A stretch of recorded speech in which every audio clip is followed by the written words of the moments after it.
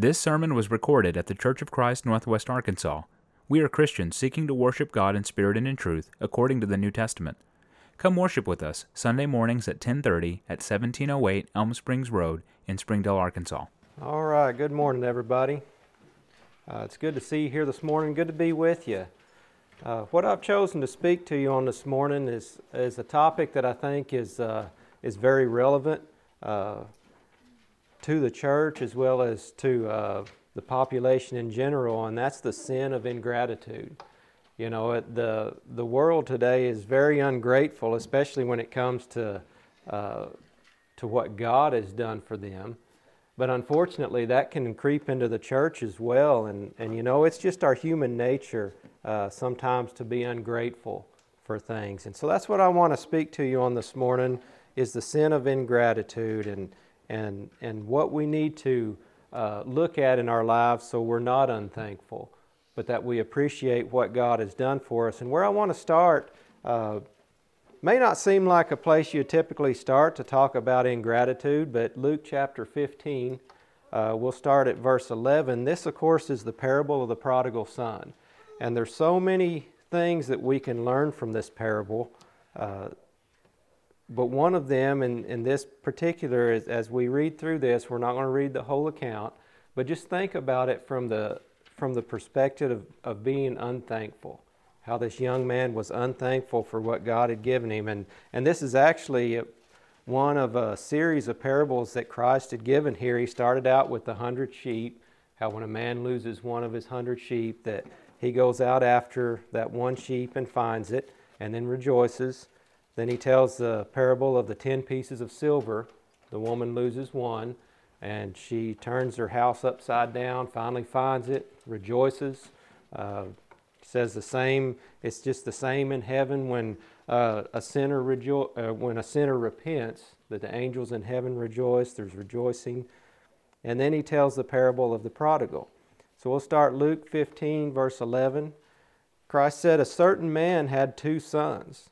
The younger of them said to his father, 'Father, give me the portion of goods that falleth to me.' And he divided unto them his living. And not many days after, the younger son gathered all together and took his journey into a far country, and there wasted his substance with riotous living. And when he had spent all, there arose a mighty famine in that land, and he began to be in want." Now we'll stop there, and you probably know the story, the rest of the story, how he found himself tied to a man that really his job became feeding swine, something that a Jewish man didn't need to be doing. It's probably one of the most unclean things you could do, and how the young man realized the situation he was in. He repented, he turned back, he came back to the father. The father saw him coming because he was looking for him and welcomed him in with open arms. And it's a beautiful story about repentance, and there's much more to it than that. But when you look at this younger son, he comes to his father and he asks him for his inheritance. He's basically wanting this early inheritance. The firstborn would get a double portion, and all the subsequent sons would get a single portion. And so this younger son asked for his portion, and the father gave it to him freely. No strings attached. He just gives it to him, everything that he had coming to him. And just look at the ingratitude of this younger son. You know, when I think of inheritance, oftentimes you hear people, maybe they have a lot of money. I've heard a lot of men say things like this. They say, "Well, when I'm gone, my son or my daughter, whoever, they'll get the farm, they'll get this business, or they'll get this, and you know, they'll be set up for life, and that makes them happy." And that's fine. There's nothing wrong with an inheritance. And this is, you know, in this case, there was nothing wrong with the son getting an inheritance. And I'm sure that the father wanted it to set him up, wanted him to use these things where he'd have a good life, he'd have a steady income, he'd have whatever, you know, good thing. But the son didn't do that, did he? The son went out and wasted it. Easy come, easy go. Blew it all. And you can find out later he spent it on harlots, and we see here it was riotous living. And I know that is not what the Father wanted out of this. That was not the intention He had when He gave him these things. Okay? Now, when we consider our lives, and this can apply to somebody who is growing up that gets to that point of accountability where they realize that there's a right way and a wrong way, and if they choose that wrong way, it applies to them. It also applies to a Christian who knows the right way, but then falls back away. When we leave God, in either one of those two cases, when we leave God and forget His commandments and quit following Him, we're doing the same thing. We're taking all the things in this world that God has given us, and we're going and we're wasting them. And the reason we're wasting them is because we're not using them the way that God has intended for us to use them, right? And that's everything that we have. And we know that God has given us everything, our talents, our money, our family, whatever measure of health that we have. The very breath that we have within us, the life that we have within us is given to us by God. And if we don't use those things the way the Father has prescribed for them to be used and use them for Him, then we're wasting that substance. We're wasting what God has given us. And that's a very ungrateful thing to do. Again, just like the father in the parable of the prodigal, that's not what he had in mind for his son. And if we don't live in a way that God wants us to, then we're wasting our substance the same way, and we're being ungrateful about the things that we have. You know, we have examples through the Scriptures where God warns of this, warns of being ungrateful for the things that He's done, forgetting what God has given us. One of those, you can look at Deuteronomy chapter 8. We'll start at verse 7. And you're probably familiar with these stories, these accounts, I should say. If you remember, the children of Israel, the Hebrews, were in bondage in Egypt. And they cried out to God. They were suffering horribly to the hand of the Egyptians, and they cried out to God for deliverance. And so God set it up that Moses would deliver them. And you know the story of the 10 plagues, the final one being the Passover of the firstborn, where the Jews would kill the firstborn. You know the story. So they get freed from Egypt, and they get their freedom. They're going to be given a good land. They're going to get this inheritance of all these things, these houses that they didn't build and these farms that they didn't work on, and they're going to receive that. Well, with that came this warning. So this is the warning that they're given here. In Deuteronomy 8, starting at verse 7, it says, "For the Lord thy God bringeth thee into a good land, a land of brooks of water, of fountains and depths that spring out of valleys and hills, a land of wheat and barley and vines and fig trees and pomegranates, a land of oil, olive, and honey, a land wherein thou shalt eat bread without scarceness, thou shalt not lack anything in it, a land whose stones are iron, and out of whose hills thou mayest dig brass. When thou hast eaten and art full, then shalt thou bless the Lord thy God for the good land which He hath given thee. Beware that thou forget not the Lord thy God in not keeping His commandments and His judgments and His statutes which I command thee this day. Lest when thou hast eaten and art full, and hast built goodly houses and dwelt therein, and when thy herd and thy flocks multiply, and thy silver and thy gold is multiplied, and all that thou hast is multiplied, then thine heart be lifted up, and thou forget the Lord thy God, which brought thee forth out of the land of Egypt from the house of bondage." So we see here that God's given them a warning. When you get in that land, and I give you all of these things, and you have it good, and you will have it real good, He says, do not forget that it was me that done this for you. Don't forget. And you can look back in chapter 6 when Moses was given commandments and they were to set up these memorials. Chiefly the Passover was one of those. He tells them there, he says, when your children ask you what we're doing this for, why we're having this Passover meal every year, he said, you tell them what I did for you.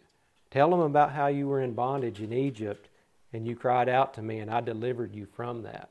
That's what those were for, is to those memorials, those holidays were to remind them of the things that God had done. And he says, don't you forget to tell your children. Just as was mentioned in the prayer, don't forget to tell your children. Make sure they know.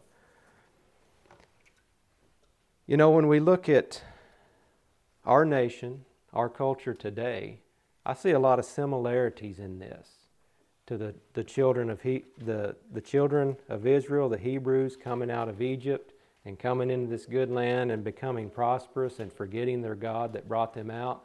I see the same thing happening in our nation. Now, that's not what the church is. Not America. America's not the church, but mankind is all the same, right?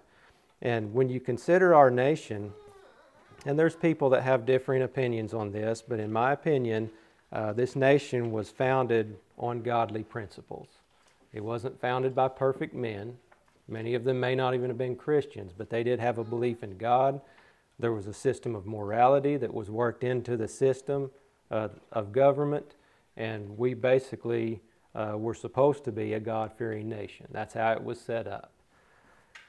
And, you know, when you look at scriptures, Colossians 1, starting at verse 16, governments, nations, all these things are supposed to be accountable to God. God sets them up for His glory. Colossians 1:16 says, "For by Him were all things created that are in heaven and that are in earth, visible and invisible, whether they be thrones or dominions or principalities or powers. All things were created by Him and for Him, and He is before all things, and by Him all things consist."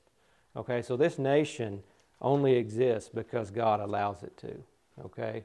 And we need to understand that, not as just as the church, but as a people as a whole in this society. The only reason we're here is because God allows it.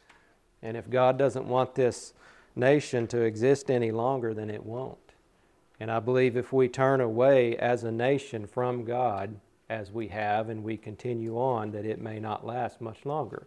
I don't know. That's God's decision, but in the past, that's the way it's always happened. But we see in our nation, I see a people that came over to a new land, a land that had everything in it, similar to the Promised Land, all the resources it needed. Many of them was fleeing religious persecution from the old countries they had came from, and so they came here. They built this nation up. This nation, again, for the most part, was a God-fearing nation, and it thrived and kept getting better and better, stronger, more freedoms. We had all the freedoms we want, resources, more and more prosperous. Well, now that we're all this prosperous and we have all these things, what has society in general done from a moral perspective? We've went off a bluff. We have just right off the moral cliff. The world in general has forgotten God, took morality out of the system, to the point now where our dollar bills, you can still look on them, they say, "In God we trust." And some people absolutely hate that saying, "In God we trust," because they don't want to trust in God. Now, when we consider us as the church, we know that we are to be grateful, that we must be grateful to God and realize that everything we have comes from Him, our family, our jobs, our home, money, our freedoms. All things we need to be thankful for this. And you know, in coming over here this morning, you know, we have so much in our culture today. It's almost embarrassing how easy we have it. You know, we come, I think it was 20-something miles, almost 30 miles over here. And I made it in about 40 minutes. You know, how many people, when you look back through the time, all the way to the beginning of time, could travel 30 miles in under an hour? That's a very recent thing in so much luxury and comfort. And we have buildings like this. I assume the AC's on this morning, I don't know. But it's comfortable. It's so nice. We don't have persecution at this place at this time. You know, when I got up here, I didn't have any worry about somebody coming in that door over there and arresting me or killing me or whatever because I'm preaching from the Bible. Now, there's places in the world today that they don't have that luxury. That if they get caught this morning, they're going to be persecuted. There's been people in times past that was killed. We can read about them that was killed just by preaching God's Word, just for preaching God's Word. So we know that we need to be thankful for these things, but sometimes we don't think about it. Sometimes we don't realize that we're not as thankful as we should be. And you know, one test I think we can do to see how thankful we are is to see how much we complain. You ever think about that? Because if we complain about something, we're not thankful, right? Because we're looking at the bad part of it, not the good part. And just think about this. An example is a car. Again, I've kind of already mentioned how we can travel so conveniently, so easily. And we have I think, a pretty good vehicle out there. It's comfortable, you know, got air conditioner, heater. It's got heated leather seats in it, you know. It's nice. And you know, I think about when I get to studying on this, you know, I'm really intrigued by the American West. Back in the 1800s, Civil War era, before and after. I like that time period, learning about it, seeing the progression, the westward expansion, and all that history, how they lived. And so I think about these wagon trains that would start maybe somewhere in Missouri, and they'd head out west in search of a new life. And they would hook up a team of mules or ox or horses, whatever they had. They'd load up everything they had in a buckboard, you know, covered wagon, you know, and they would head out. Some of these babies were born on the way. Could you ladies imagine giving birth to a baby in the back of a covered wagon? And they would fight disease, the weather. Sometimes there were people living in that area that they were passing through that didn't want them there, that they might have to deal with, and all of these things to get to the other side of the nation. Took them, they'd leave in the early spring, just as the weather was about to break, and travel and hope they got to the other side of the mountains where the snow hit. Now, when you think of how we travel today, you know, there's some people, and I've probably been guilty of this, maybe not this particular example, but sometimes people will refuse to buy a vehicle if it doesn't have those heated leather seats. You know, and you think about that, how spoiled we've got, and how easy it is to be unthankful for what we've actually got. And it's embarrassing sometimes. I'll admit, you know, I build houses for a living. And all the luxurious things we put into a house that we don't really need, but we spend so much time doing it. We just need to think about that. And you know, I always have a disclaimer with my lessons. Here it is. Heated leather seats, air conditioning, all these things. There's nothing wrong with those. I don't find anything inherently evil about heated leather seats. It's what we do with them. Are we thankful for these things? Are we thankful for the good health that we got, the luxuries we got, the family we've got? If we're thankful for it and we use it the way God wants us to, it's a blessing to us. And that's what we need to look at. We have a good example of that in Acts chapter 4, this being in the early church at Jerusalem. They had a good concept of what God had done for them. And they used the things the way God intended for them to use it. Acts chapter 4, starting at verse 32. It says, "And the multitude of them that believed were of one heart and of one soul. Neither said any of them that aught of the things which he possessed was his own, but they had all things common. And with great power gave the apostles witness of the resurrection of the Lord Jesus, and great grace was upon them all. Neither was there any among them that lacked, for as many as were possessors of lands or houses sold them, and brought the prices of the things that were sold, and laid them down at the apostles' feet, and distribution was made unto every man according as he had need." So we see here at the early church, and it goes on to give an example of Barnabas that sold. There was a specific need in the church. There was some that was doing without. There was others that had plenty. And those that had plenty took and sold those things to give to the ones in need. And this wasn't some communist-style setup where the church took everything from everybody and then just redistributed the wealth. That's not what it was. It was Christians that realized that God had given them everything and that they didn't really own those things.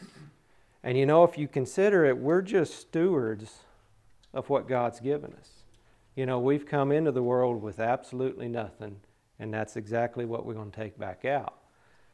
And Christ, in many of his parables, he used that term, stewards. Remember these parables that he teaches about the stewardships.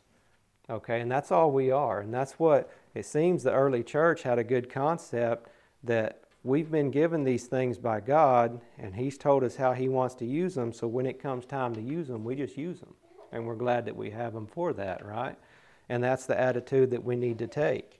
Instead of looking at all the things we've been given and saying, yeah, I've done that, and I want more of it, you know. That's kind of human nature, isn't it? To not be thankful for what we've been given. And to, in turn, keep wanting more and more.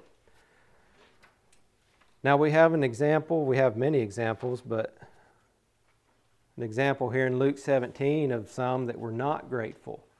And this is specifically to Christ and something that he had done for him. This is when Christ cleansed the 10 lepers.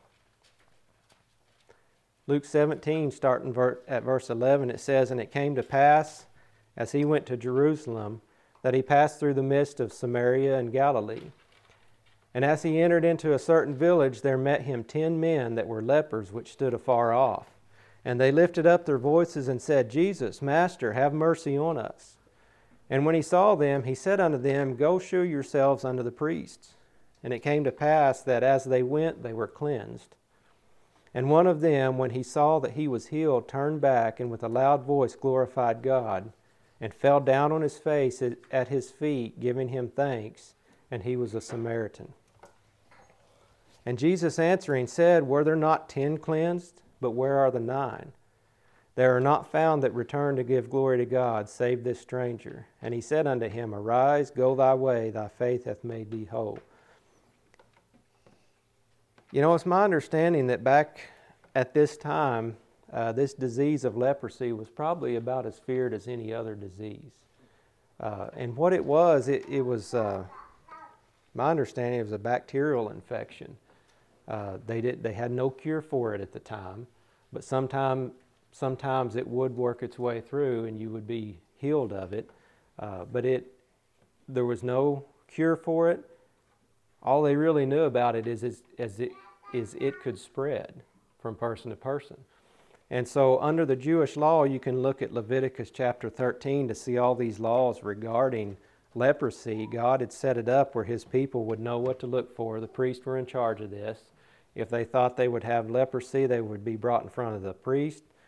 And the scripture told them what to look for, the specific things. It was an infection that had to do with their skin. It would make their skin raw and their nerves, and I believe sometimes their hair would fall out, and all these things would happen, and it was a very painful, uncomfortable situation. But as bad as that is, if they were found to be with leprosy, they had to leave society. They had to leave their families, their homes, their job, everything they have, and go out in the wilderness. And oftentimes they would congregate, as these 10 men did. They would live in these little communities of lepers, and they were forced to beg for a living. They had no way of making a living, right? And so they lost everything. They were out in the wilderness by themselves with nothing. Okay, so when you look at it from that perspective, and these, of course, were Jewish men, when Christ comes by, they see him and they address him as Master. Jesus, Master, have mercy on us. And so he tells them, go show yourself to the priest. Well, they understand that as, well, maybe we're going to be pronounced clean, because that's who pronounced them clean or unclean was the priest. And if their body healed up, then they could go back to the priest and they would look them over and say yes or no. And if they were healed up, then they could go back home, right? So Christ tells them, go show yourself to the priest. And it came to pass as they went, they were cleansed. Christ here miraculously healed them, and they realized it, okay? And you would think that all these men, the least they could do is turn back and say, hey, buddy, thanks. But only one of them did. And when you look at what they lost and what they were about to gain, he didn't just give them their health back. He didn't just make it where their skin didn't itch or where their throat wasn't dry or whatever it caused. He gave them their family, their home, their job, if they could get that back, or they could start another job, whatever. He gave them everything back. They were going to go back to society and regain all that they had lost or had that potential to anyway. Yet only one turned back to give thanks. And Christ here calls them out on it, says, where's the 9 at? I cleansed 10 of you, and only one turns back, and that was a stranger, meaning the Samaritan.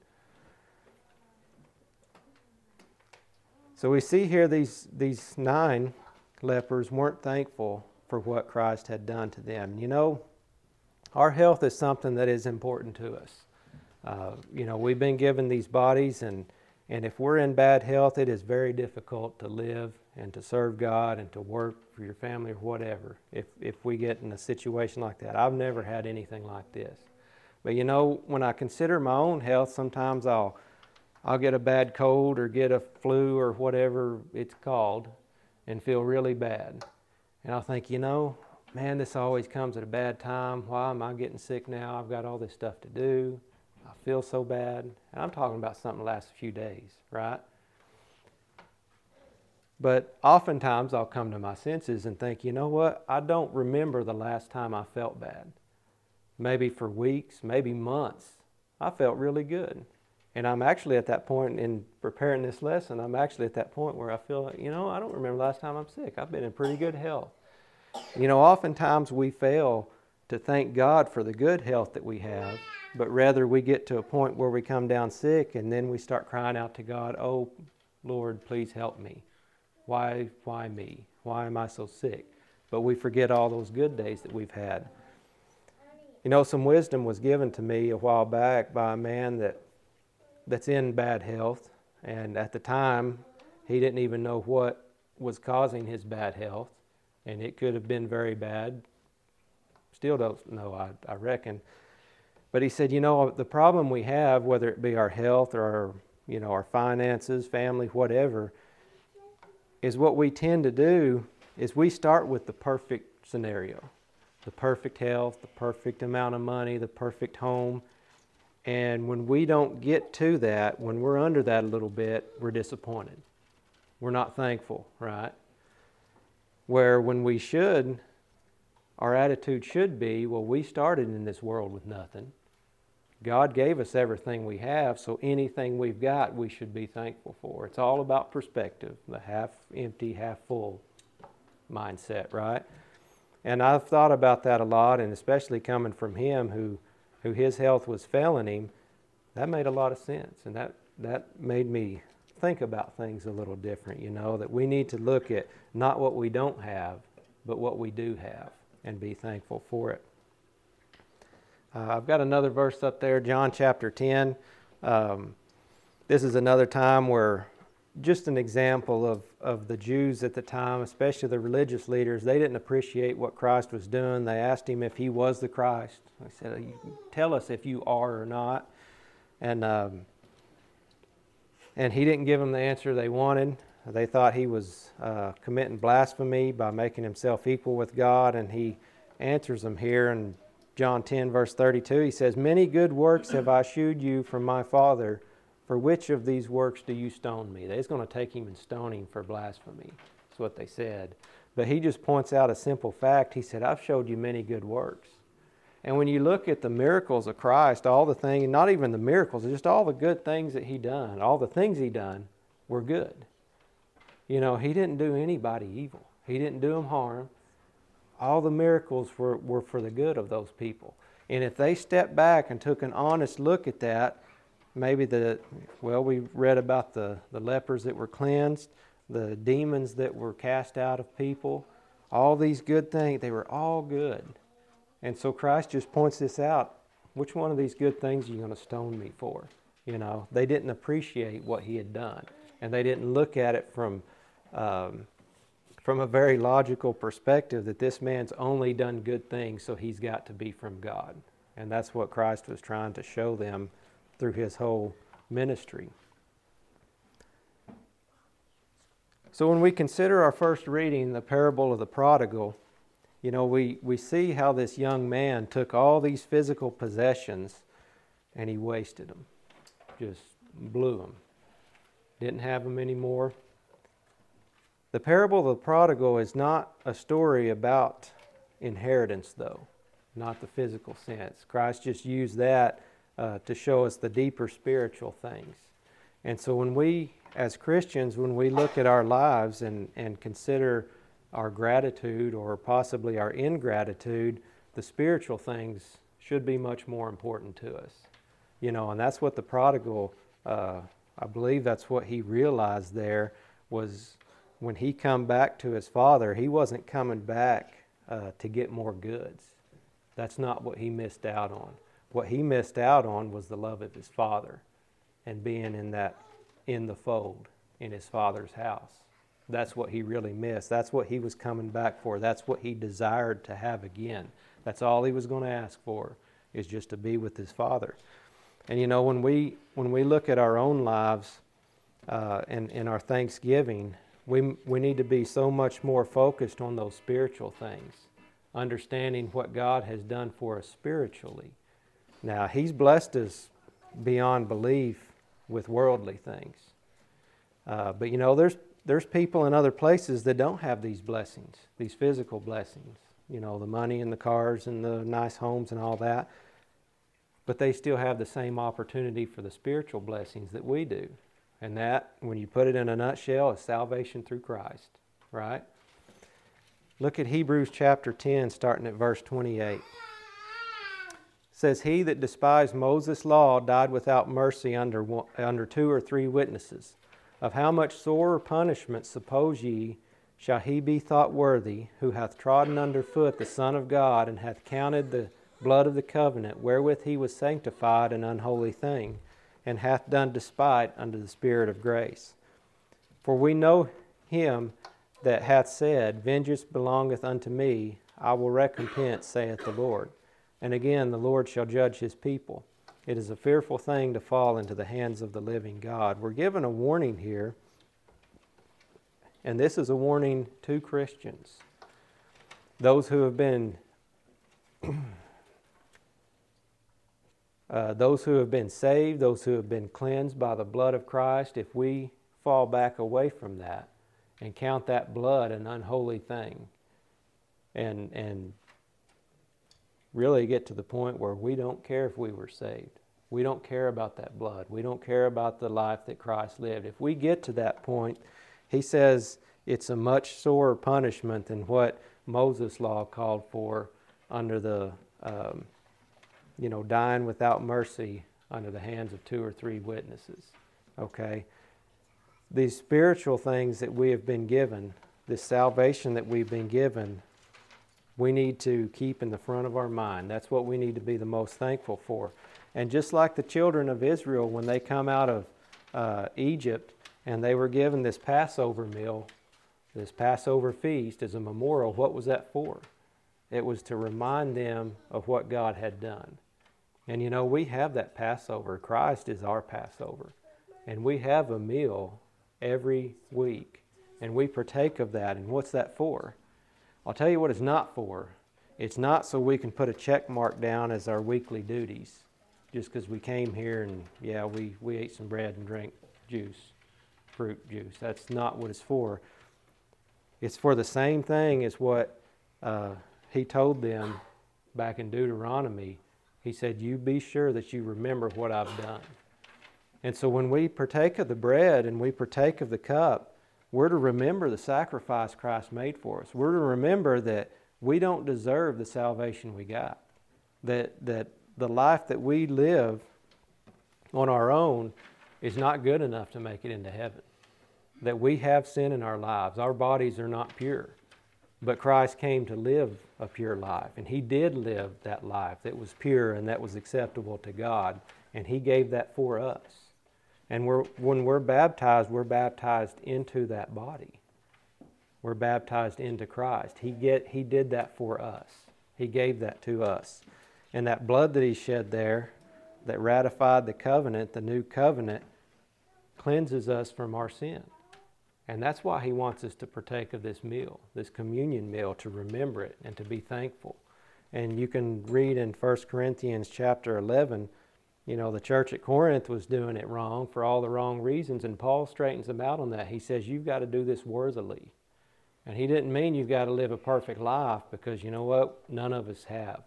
None of us can. What he meant by worthily is he said you've got to do this in a worthy manner.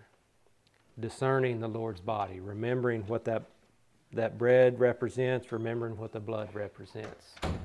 That's what he tells us to do there. And when we do that, it's just like any other memorial that we have, whether it's a secular memorial or these old Jewish feasts, is to remind us so that we will be thankful, so we'll appreciate what God has given us. And of course, there's a very grave result of forgetting God, and we can see it in our world today. In Romans chapter 1, and we'll probably not read all of this passage, I'm sure you're familiar with it, but we'll start in verse 20. This specifically speaking about the fall of mankind, how the Gentiles knew God, but they didn't follow God. They went after their own ways. Romans 1 verse 20, for the invisible things of him from the creation of the world are clearly seen, being understood by the things that are made, even his eternal power and Godhead, so that they are without excuse. Because that when they knew God, they glorified him not as God, neither were thankful, but became vain in their imaginations, and their foolish heart was darkened. Professing themselves to be wise, they became fools, and changed the glory of the uncorruptible God into an image made like corruptible man, and to birds and four-footed beasts and creeping things. Wherefore God also gave them up to uncleanness through the lust of their own hearts, to dishonor their own bodies between themselves, who changed the truth of God into a lie, and worshipped and served the creature more than the Creator, who is blessed forever. Amen. So we're not going to read the rest of that, but you know the story, how they turned to all sorts of sin. It seems like it went from there into sexual sin, and then it went in murder, debate, deceit, malignity. All these evil things were done, and it says that God gave them over to a reprobate mind, meaning a worthless, a rejected mind, a mind that could no longer discern good and evil. That's what they were given over to. And again, Romans 1 is not talking about our society today. But our society looks very much similar to what happened back then, right? We started out as, basically we should have known God in this culture. And it surprises me, there's getting to be more people that will openly deny the existence of God. But still there is I don't know if it's a majority of the people, I hope it is, that will at least still acknowledge that there is a God. Now, they may not be living right, and they probably know that they're not living right. But in my experience, most people I know will at least admit that there is a God, okay? But, of course, it's not good enough to just admit that there is a God. We've got to be thankful enough to Him and appreciate Him enough and believe Him enough to follow Him. But we see here that just as in Romans here, when people, even though they know God, what does it say in verse 21? Where does all this start? And when they knew God, they glorified Him not as God, neither were thankful. And so really all of this started because they didn't glorify God and were not thankful to what He had given them. And then there the downward spiral of mankind started. Okay, into all these different sinful activities, to a point where God just gave them over to a mind that no longer knew good and evil. And we're at that point again today. It is a very dangerous thing to to leave God out of our minds and to not be thankful for what He has done for us. So again, this is a warning. We're given a warning to not have that spirit of ingratitude, to not have that sin. And I'll leave you with a couple sets of verses here. Hebrews 13, verses 15 and 16 says, "By Him, therefore, let us offer the sacrifice of praise to God continually, that is the fruit of our lips, giving thanks to His name. But to do good and communicate, forget not, for with such sacrifices God is well pleased." God wants our praise. He wants the fruit of our lips to sing His praise, giving thanks to His name.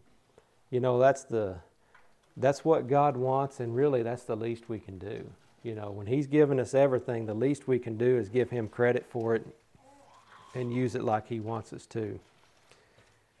1 Thessalonians 5:16-18 says, "Rejoice evermore, pray without ceasing, and everything give thanks, for this is the will of God in Christ Jesus concerning you." So in everything that we have, we need to have that thankful attitude, that thankful mindset, not only in prayer, but also in the way that we live, showing God how much we appreciate Him by what we do with what we have.